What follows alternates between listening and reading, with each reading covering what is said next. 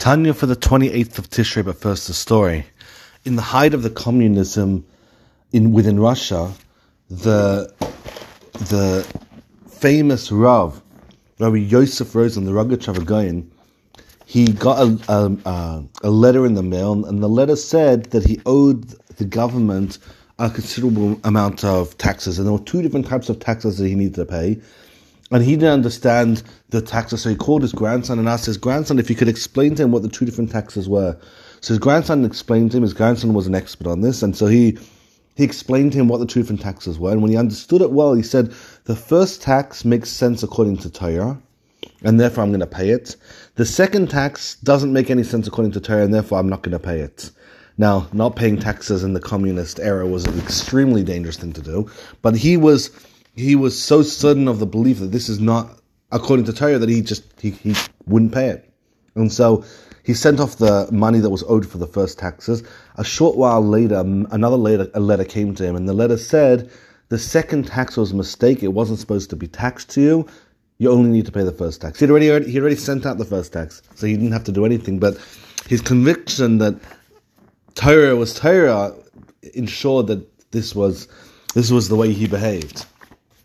The Tanya until now has been dealing with, letter number 25, has been dealing with answering the Baal Shem Tov, the question on the Baal Shem Tov, and the Alter Rebbe is going systematically through explaining how Shechina operates in this world. We have Malchus, which is Shechina, which is Matronissa, depending on you want to go Kabbalistic terminology, whatever it is. The terminology of Shechina is the part of godliness primed for revelation in this world, and it's expressed by speech. And that's how souls and angels in the world of Atzilus and Bria, Yetzirah, even in the fourth world, the world of Asiya, that's where they get their source from. They get their source from the brain of that world, or the lowest level of that world, which is Malchus, which is Shechina, which is the speech of that world. Now we're going to deal with what about things that seem to run counter to godliness. And of course, everything is God and God is everything. So even something that's completely negative, of course, comes from God. How does that work? Ella. So until now we've been talking about in, let's say, the land of Israel, or things that are holy. Ella shebechutz la'aretz achayesu yedei hislabshus sarim achitzonim hamunim al ayin umos. How does the different countries of the world, how do they get their energy? They're definitely not getting direct Shechina energy, otherwise they'd be ebbing with godliness and ebbing with holiness, but that's not the case. So what is going, how do they get their energy? So it's through the angels that are appointed for every given nation. Of course it starts off in Shechina, because God is everything and everything is God. That is a principle that has to stay true the whole way through. So it comes from the word of God. What happens then? Which in the fourth world, our world, for example, it comes from the level of Malchus, the lowest level of the Beis HaMikdash of Asiya, let's call it. And then it gets a superficial a feeling, let's call it, of that energy goes to that officer, the angel of the particular country. She doesn't actually go, the Shechina energy doesn't go right into the angel. In an all-encompassing way, in a very, let's call it peripheral way, the energy of Shechina goes to the angel, the guardian angel of any given country.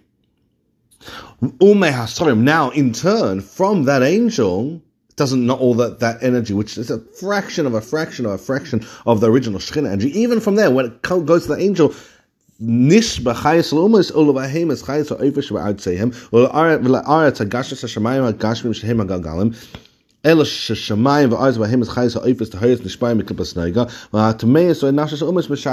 what happens is that from that angel itself, a tiny fraction of the energy, whatever energy it managed to get, goes down into the land and goes down into the animals, the impure animals.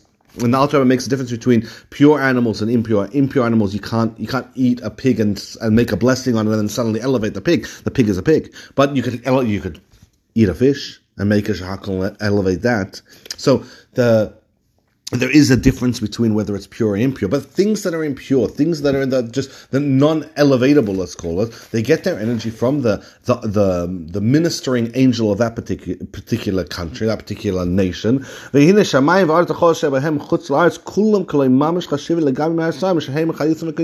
And now, aside for Israel, all the rest of the countries, the heavens and the earth, they are nothing compared to what is actually given over to the angels. So the angels are getting a fraction of the Shekhinah speech energy of God. And even what they're able to transmit over is also a fraction of what they receive. Now that tiny little amount of energy that manages to make itself into the angels of any given country, and then from there, that tiny fraction from what they got, they're able to make it into the actual land, into the actual world, is a fraction, but that tiny little fraction of Hashem's Shekhinah that somehow got diluted over and over and over and made it into the land or into an animal and living inside a land in some country, that tiny piece of Hashem Shekhinah is in a deep state of exile. And that's why it's called other gods. And they call Hashem is the God of the gods. Because they consider the all things to have sun-centered divinity, and Hashem is the source of its actual divinity. Because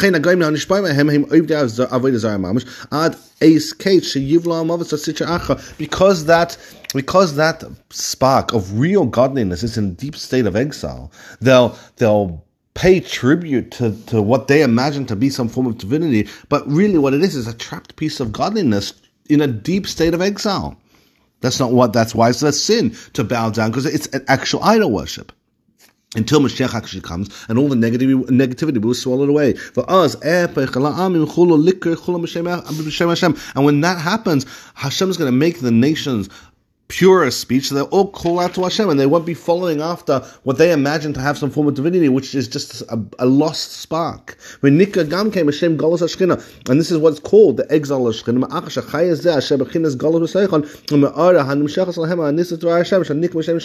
And that's why it's called the exile of the Shekhinah. Why? Because literally it's a piece of the Shekhinah. Hashem's Shekhinah, diluted and broken down billions and trillions of times over, but still, a little piece of Hashem's Shekhinah is in a deep state of exile, just sitting and waiting for Mashiach to come. And so it's actual exile of it's the Shekhinah that's actually in exile. And from the point where Adam and Chava ate from the tree, from that point onwards, Shekhinah pieces go everywhere. They mixed up the good and the evil, and now evil's everywhere. And from that point and onwards, the world is packed with these tiny little Shekhinah pieces inside of deep negativity. And they're getting their energy from behind the back of purity. Hashem doesn't want to give energy to negativity in this world, but at the same time, if it doesn't get any energy, of course it ceases to be. So Hashem throws it behind his back. It's diluted and it's distant and it's not even face to face. God doesn't want to give negativity energy. At the same time, everything comes from God. Even the worst evil has to come from God. And so therefore, when God gives it, it's like, okay, I'll throw it behind my back. I have no interest in doing this, but I'll throw it behind my back. So so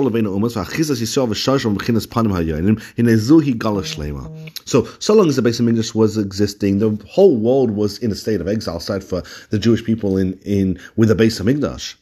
But then once the Beis Hamikdash was destroyed, and we were thrown into exile too, then the Shekhinah had its complete exile, because no longer was there at least some form of sanctuary where the Jewish people could connect to Shekhinah in a direct way without, this deep malfunctioning form of connecting to the Shekhinah, through all the Shekhinah being embedded deep within all the negativity in this world.